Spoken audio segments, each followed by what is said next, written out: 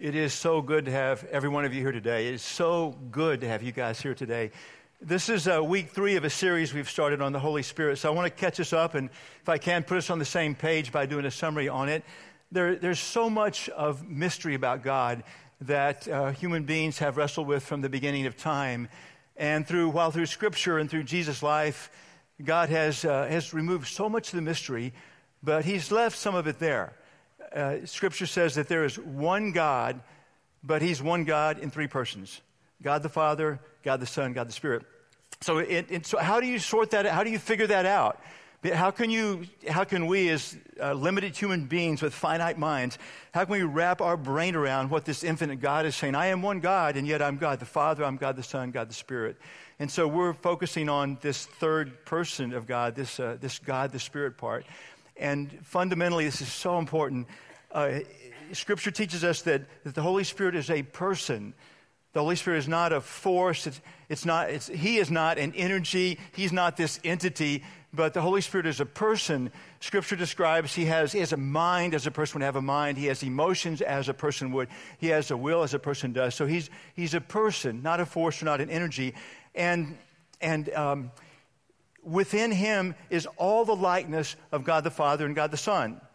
All of the attributes of God are part of God the Holy Spirit. So the Holy Spirit has all of the power, like infinite power, has infinite wisdom, infinite knowledge, has all of the love of God the Father, God the Son, all of the grace, all the righteousness, all of that, all wrapped up in God the Holy Spirit. And then very, very profoundly, Jesus says, and Scripture says, that whenever someone becomes a follower of Jesus, in other words, whenever someone asks Jesus to forgive their sins and lead their life, in other words, forgive me and now you're in charge, then Scripture and Jesus says the Holy Spirit begins to live inside that person's life with such relational intimacy that the description is the Holy Spirit begins to live within you.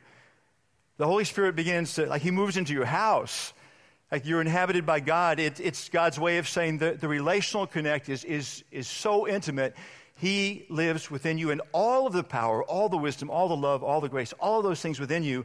And then when it talks about, it says being baptized by the Spirit, which that's simply saying that when you give your life to Jesus, when the Spirit moves in, you're baptized. There's this imagery of that says that the intimacy is so close that the Holy Spirit has this intimate relational contact with every fiber of one's being.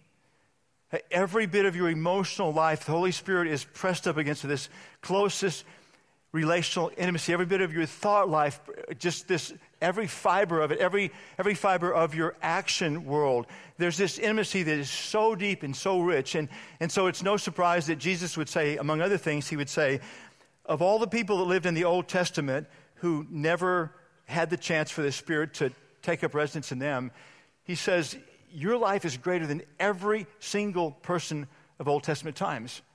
Abraham, the father of the faith, your life is greater than his. Moses, the one through whom God parted the sea and led the Israelites out, your life is greater than his. King David, Elijah, Isaiah, and so on. He's saying this, the reality of the Holy Spirit taking up residence, moving into your house, is so profound that your life has a greatness that no other life before ever had the chance of even having.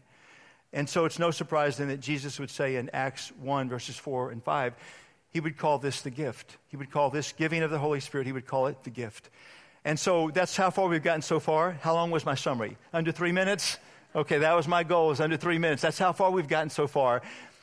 You would think with all of the power and beauty and wonder and love and grace of God, all the holiness of God, living in that proximity, you would think that there would be a profound impact upon one's life, wouldn't you? But this is what Scripture says. How much impact the Spirit has upon us is directly dependent upon a phrase that's only 4 words long. The phrase is filled with the Spirit. How much impact that the Holy Spirit has upon your life or my life is completely dependent upon this phrase, filled with the Spirit. There's several places this phrase shows up. For example, in the life of Peter, in Acts 4, verse 8, it says, then Peter, filled with the Holy Spirit, said to them, rulers and elders of the people, so on, gives this talk to them. The church in Jerusalem is said to have been filled in the Spirit in Acts 4:31.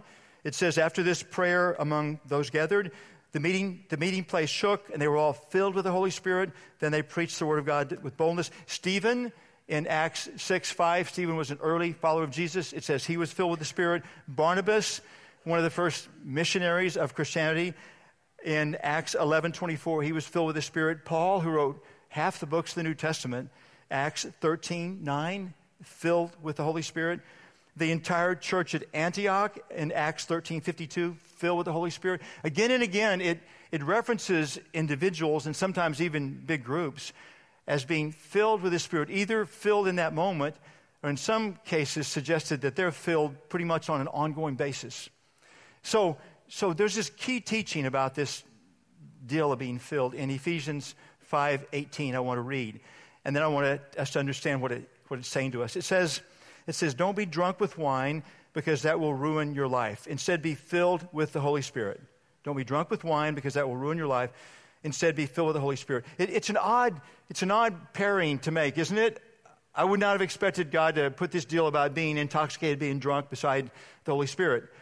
But as I think about it, if someone is drunk with wine or any kind of alcohol, they're under the influence of alcohol, right? We call it DUI, under the influence of, right?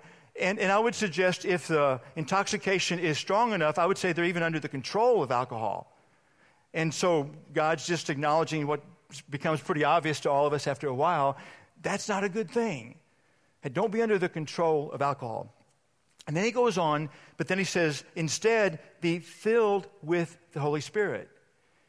He's saying, don't be under the control of alcohol. Instead, be under the control of the Holy Spirit. Be under the influence of the Holy Spirit. Let the Holy Spirit be the one who's controlling your thoughts and your emotions and your actions. So to be filled with the Spirit is equal to being under the control of the Holy Spirit. Now, it may seem odd that God would use this phrase, be filled with the Spirit, when what he means is to be under the control of. But we use the phrase to be filled with in meaning to be controlled by in many ways. In fact, even Scripture does. In Matthew 17:23, it talks about being filled with grief. If you're filled with grief, then grief will influence and maybe even control your emotions and your thoughts and your words and your actions, right? You're filled with grief and you're under the control of it. Or Matthew 28:8 says to be filled with joy. And if you're filled with joy, won't that influence your emotions and your thoughts and your actions? Scripture speaks other places about being filled with rage. I've only had a handful of times in my life I've been filled with rage. But in those times, I was in the utter control of the rage, being filled with rage. Scripture speaks of being filled with jealousy. If you're filled with jealousy, aren't you under the influence? Aren't you under the control of that? It's deeply affecting your thoughts and your emotions and your actions. So to be filled with the Holy Spirit is to be under the control of the Holy Spirit. This is really important. It has nothing to do with getting more of the Holy Spirit in one's life. You either have none of the Holy Spirit or all of the Holy Spirit. If you have none of the Holy Spirit, it means you have yet to come to the point to say to Jesus, I'm going to trust you. Would you forgive my sins? Would you lead my life? You have yet to come to that point with that new life launching, and you have none of the Holy Spirit. Or you've come to that point and you're filled with all of the Holy Spirit. All of the power and knowledge and grace and love and holiness, all of God is in you. To be filled means to be under the control of. In Ephesians 5:18, that's given as a command, which means then, it means that to be filled is a choice. It's given as a command, which means you can say yes and follow the command, or you would say no and not follow it, correct?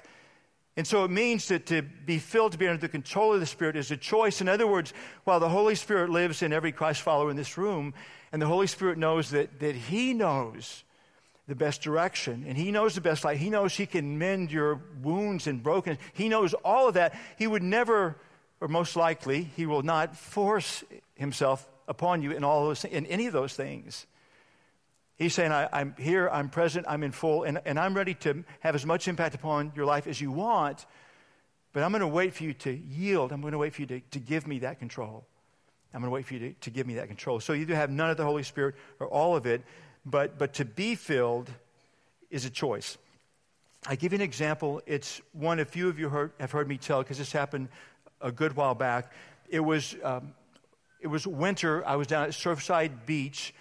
Winter is a good time to be at the beach. It's pretty vacant. It's empty. It was a weekday, even more empty. It was one of those days at the beach that you can only have on a Texas coast, maybe Florida or maybe San Diego, where it was sunny and warm and spectacular day to be out at the beach. And so I'm in my second day. I'm walking up the coast to the beach, and it's pretty vacant. At some point, I just recognize that there's this truck up there, and I can see there's this hood that's raised. There's a guy that's climbed up, and he's looking into the hood, and someone's cranking the engine. It's not starting, and there are 3 or 4 people hanging around.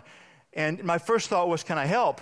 And then I thought, well, with our cars, all I know how to do is raise the hood, and they've already figured that out because the hood's raised. And so nothing I can do. So I'm continuing to walk down the beach, and I feel the Holy Spirit speak. And this is going to sound strange to some of you, but some of you not so much. But I felt the Holy Spirit say, I want you to go over and pray out loud and ask me to start the truck for them. My first thought was, when I go up and pray and the truck doesn't start, this is going to be really embarrassing. This is going to be very, very embarrassing. And then my second thought, because I started to go theological, my second thought was, when I go up and I pray and it doesn't start, this will not look good for God.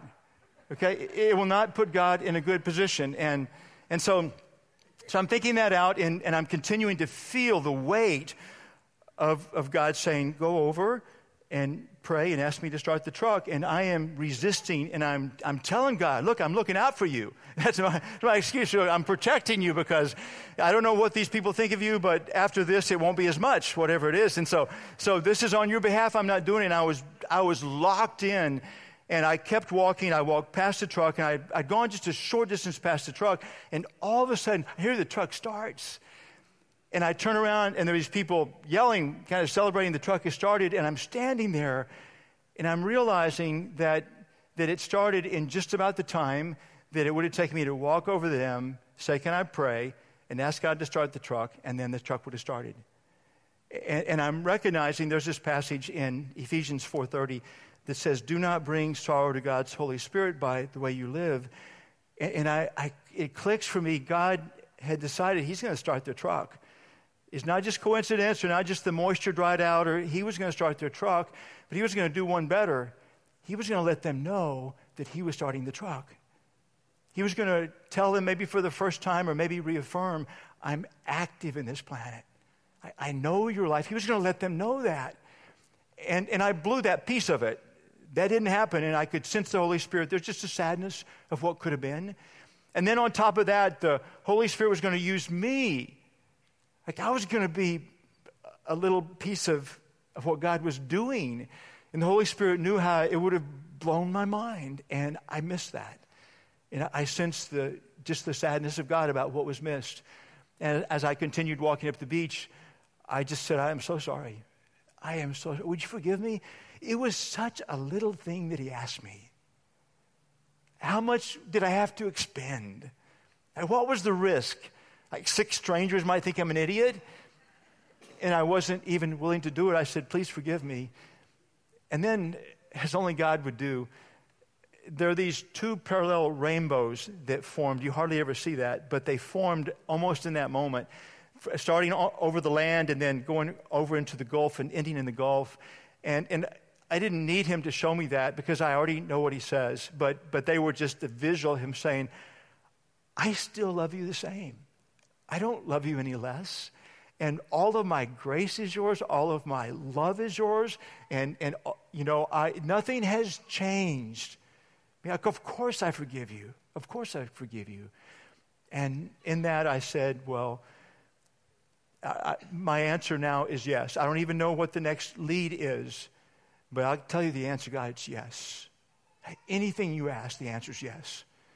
So I walked quite a ways because the rainbow stayed there a long time. They faded. I turned around. I'm walking back and down the beach. And there are not many people there, but I noticed there are 2 middle-aged ladies lying on the beach. I got a little closer, and I felt the Spirit speak again. I felt God say, I want you to go to those 2 women and give them a message for me. And that's out of my comfort zone, but I had already said yes. And so I started to angle toward them, and I said, okay, God, what do you want me to tell them? And he said, go and tell them sin no more. I thought, so I said, could I just go tell them how much you love them? Because I know you do, and they probably need to hear that. Could I go tell them how much you love them? And I didn't get any affirmation on that. And I said, well, can I go tell them you have a good plan for their life? Because they need to know that. You'd have a good plan, and nothing around that. And I felt God continue to say, just tell them, go and sin no more. But I was locked in now in a different way. I had said yes. So I go up to these two ladies, and I said hello, and they looked up and acknowledged me. And I said, God sent me to give you a message. And to my surprise, they both really kind of leaned forward with excitement, anticipation to hear what I had to say. And the lady on the left said, what did God say to tell us? So I said, well, God said to tell you, go and sin no more. And she lowered her head and began to sob. For some extended time, just sobbing, saying, I know. And I just stood there for the longest time. She finally looked up and said, what do I do? And I just thought for a moment with the Holy Spirit, and he had only said one thing. And I said, he wants you to go and sin no more. And she said, I get it. That I will do. I get it. One beach walk going up the coast, was I filled with the Holy Spirit? No. All of the Holy Spirit was in me. All the wisdom, all the love, all the grace was in me. But was I under the control of the Holy Spirit? No. I was going to let the Holy Spirit give me suggestions, and I would weigh them, and I would decide what I would do. I was going to let him be a consultant for me, but I would be the one who would decide going up the beach. But somewhere before I turned around, I said, I'm going to get this relationship right again, and you're not my consultant, you're my Lord. And so I don't know when the next time will come, but whenever it is, the answer is already yes. And going back down the beach, down the coast, was I filled with the Holy Spirit? Absolutely. Still the full Holy Spirit living in me, but this time I was under his control. Being filled with his Spirit is a choice. Not only that, in Ephesians 5:18, it says, be continually filled. Okay? When you look at the Greek, the literal is not just be filled, but be continually filled. And the way this looks, the way this gets played out, is to begin one's day, or maybe as the day unfolds repeatedly, to begin one's day, if you're a follower of Jesus, and say, Holy Spirit, I know you actually live in me. This is stunning. This proximity of like, there's not a part of me that you're not touching, and I yield to you. I am under your control. The answer is yes. Just the answer is yes. And then as the day unfolds, to go back and reaffirm that again and again and again. This is what Scripture is talking about in James chapter 1, verses 5 through 8. It says, if you need wisdom, ask our generous God, and he will give it to you. He will not rebuke you for asking. Another translation says, if you want to know what God wants you to do, just ask him, and he will gladly tell you. Isn't that great news? Hey, if you want to know, ask God, he will tell you. But when you ask him, be sure that your faith is in God alone. In other words, make up your mind already that you will trust him. Like he is the only decider in it. You're not going to trust God and yourself, or God and culture, or God and some friend. You've already made up your mind. I'm asking you, God, and I'm going to trust you. Whatever you say, that's the final word. Whatever you say, the answer is yes. Do not waver. For a person with divided loyalty, in other words, okay, God, I'll take your opinion, I'll take mine, I'll take culture. A person with divided loyalty is as unsettled as a wave of the sea that's blown and tossed by the wind. Such people should not expect to receive anything from the Lord. We shouldn't even expect, although by his grace he might still give us wisdom, we shouldn't expect it. Their loyalty is divided between God and the world, and they're unstable in everything that they do. God intends to be the Lord of your life, not a consultant in your life. God intends to be the Lord of your life, not a consultant in your life. His intent is that we would rise and go through the day and just say, I'm under your control. The answer is already yes. A few weeks back, in fact, it was March 21st, Marie and I went to see our favorite band that we've enjoyed down through all of these years, a band called the Moody Blues. They were playing, this was their 50th year anniversary tour. And they were playing in Nashville, but we thought if it's the 50th anniversary tour, this may be the last tour. And so for my birthday, Marie gave us tickets to Nashville, and they were going to play the concert in this historic place at Ryman Auditorium that's had so much fame about it. It's probably one of the rare times that the performers were almost as old as the auditorium itself was. So we're there with the Moody Blues concert, and it's a 2-hour concert, and they play all the songs that we have loved most. And after 2 encores and probably 10 ovations, they finally leave for good, and the crowd's thinning out. And I have had the time of my life, and I'm hoping Marie has as well. And so I turn to her and say, what do you think? And she said, this was a great date. And then with her eyes filling with tears, she said, I feel like I did at the ring dance 40 years ago. The ring dance 40 years ago was when I was a senior at Texas A&M, and there was a senior ring dance. And it was in the event, in the ring dance itself, that I think for the first time, Marie and I both knew we wanted to spend our entire lives together. And the ring dance has always been the gold standard for a date. And so 40 years later, I'm standing by my bride, and with tears in her eyes, she's saying, this makes me feel like I did the night of the ring dance. And it melted my heart. And I felt the Holy Spirit say, you've been blessed by me with having Marie for 40 years. And I want you to love her with all that is within you. And then he brought Ephesians 5:25 to mind that says, husbands, love your wives as Christ loved the church. And remember, Christ gave his life away for the church. He died for the church. And as I felt the Spirit say those things, I didn't have to ponder whether or not I would follow. I had already made that decision that morning. I had waken up that morning and said, you're in control. The answer is yes. Whatever you say, the answer is yes. And now 5 weeks have passed, and I think there's more fire within me to love her with all that's within than there was 5 weeks ago. But the way God intends us to do this, he would intend us to do it is to say yes no matter what. And what I'm pondering is, what might keep us from saying yes even before we know the direction and what he might do and how he might send us? What would keep us from that? If this is truly within the life of a follower of Jesus, if this is truly the fullness of God, all wisdom, all knowledge, all power, all love, all grace, all goodness, all truth, all of that. But what do I have to offer that's better than that? What do you have to offer that's better than that? What would keep us from just beginning the day and affirming throughout the day, God, just saying, God, whatever? The answer is yes. The answer is going to be yes. Part of it, I think, is we don't know how good God is. We just don't know.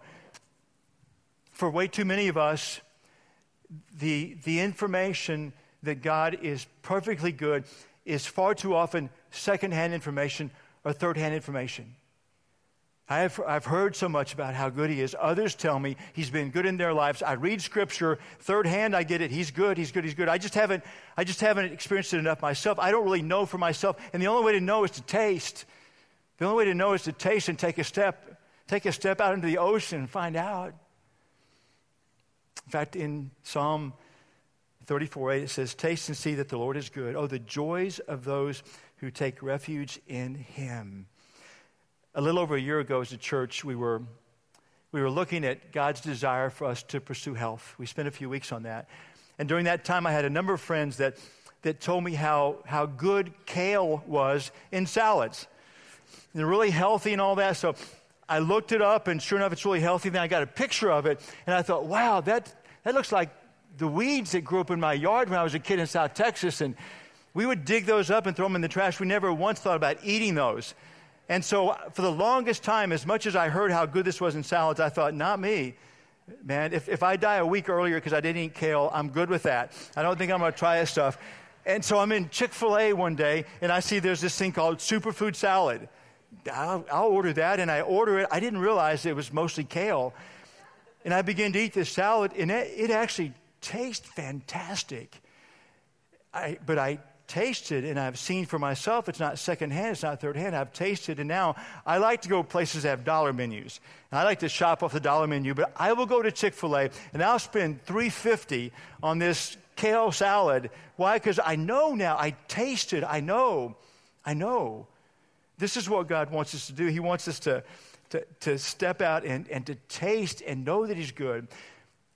But I have to say this, because you might think that goodness means that if you follow His leading, then you will be guaranteed health, wealth, and everything that is easy in life. And that's not what He's promising. He's promising a goodness of life that is so much bigger than that. Paul, the one that wrote half of the New Testament, half the books of the New Testament, would say this in Acts 20, verses 22 to 24. He would say, "And now I'm bound by the Spirit to go to Jerusalem." In other words, in that phrase, he's saying, hey, I woke up this morning and I said to the Holy Spirit, the answer is yes. And the Holy Spirit has said to him, go to Jerusalem. So I'm bound by the Spirit to go to Jerusalem. I don't know what awaits me except that the Holy Spirit tells me in city after city that jail and suffering lie ahead. But my life is worth nothing to me unless I use it for finishing the work assigned me by the Lord Jesus. The work of telling others the good news about the wonderful grace of God. Saying, this is where the Spirit's leading. And He's just told me it's going to be suffering in jail. So 3 or 4 years pass, and Paul he's in chains in Rome at this point. And in that 3 or 4 year window, it actually was much worse than what he wrote about here. It had been 3 or 4 years of different prison cells, of being a prisoner. It included a horrific shipwreck. It included being bitten by a poisonous snake, and on and on and on. 3 or 4 years of this have passed. It's been horrible suffering. And yet he's writing this letter to this church at Philippi, and we know it as the book of Philippians. And in 103 short verses, he mentions joy and rejoice 16 times. And if you read that letter in this context of joy, he doesn't spell out this is how to have joy. But if you read the letter, you'll understand he's actually writing this textbook on joy.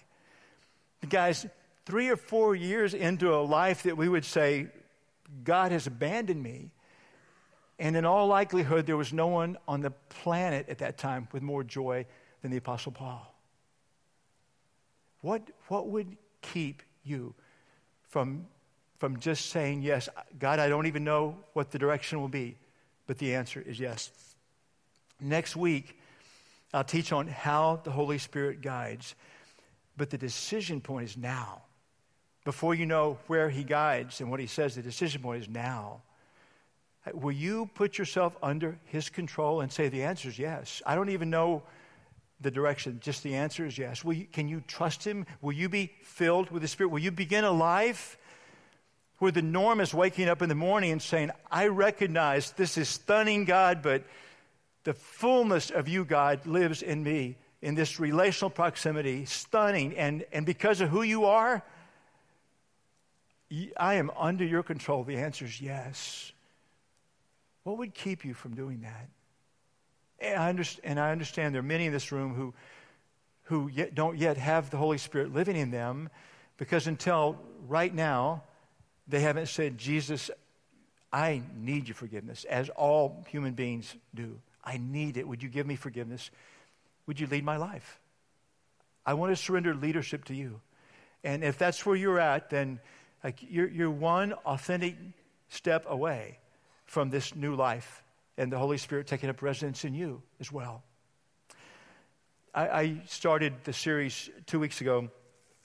I was talking about the Holy Spirit moving into our house. And I used the analogy of when Marie and I bought our first house many years ago and how it needed repairs, and I was incapable of repairs. So there was tension in our house because things remained unrepaired, and I have a wife that would like a repaired house, and I couldn't do it. And then I realized we had Marie's parents, her mom and dad, would come visit from time to time, and they would move into the house for 3 or 4 days. And Marie's dad was a phenomenal repair person, I told you. And the first 2 or 3 visits, in my pride, I didn't want him to repair things. This is my house. But about the 3rd or 4th visit, I realized there's someone that's moved in that can fix the house. And I can't fix the house. And I began to make lists out for him when he would come. And he would repair everything. And I finally began to take advantage of the one who'd moved into the house. And my challenge now is, will you take full advantage of living the life you can have with the one who's moved into your house? And to take full advantage is to say, I want to be filled with the Holy Spirit. I want to be under the control of the Spirit. I want to begin a life where I'm continually saying to him, yes, yes. I don't even know what you have to say yet for the day, but the answer is yes. I was doing some worship with one of our ministries this week, Living Hope Ministry, and we were worshiping and doing a song called Oceans that we've done often in here. And as we were singing, I realized that the words expressed in that song express the heart that I hope that every one of us would leave this service with. The expression of just saying, God, take me out into the deep where my feet can't touch the bottom. Take me out into the deep. And then there's this one place in the bridge. I'll read you one short part that says, Spirit, lead me where my trust is without borders. Let me walk upon the waters wherever you would call me. Take me deeper than my feet could ever wander, and my faith will be made stronger in the presence of my Savior. Last minute deal, Mark has agreed to come up and with acoustic just to lead us in that. And this is my hope, is that you would stand with him and you would take these words in. And if they're yours, then sing them to God and say, this is my heart, this is my heart's cry. This is my heart's cry. Father in heaven, thank you for such possibility for us human beings, as limited as we are, as little as we understand, to give us just enough understanding to know that we don't have to navigate life alone, but we can navigate it in a new relationship that begins by trusting Jesus to forgive and lead. And in that moment, then, God, the Holy Spirit, begins to live within us. And the potential of that could, if we allow, if we surrender, if we put ourselves under the control, if we say yes, could change every aspect of our lives, our emotional world, our thought world, our life of activity and actions could change everything. So, Father, as these words unfold, may they become our words and our heart cry. I pray in Jesus' name, amen.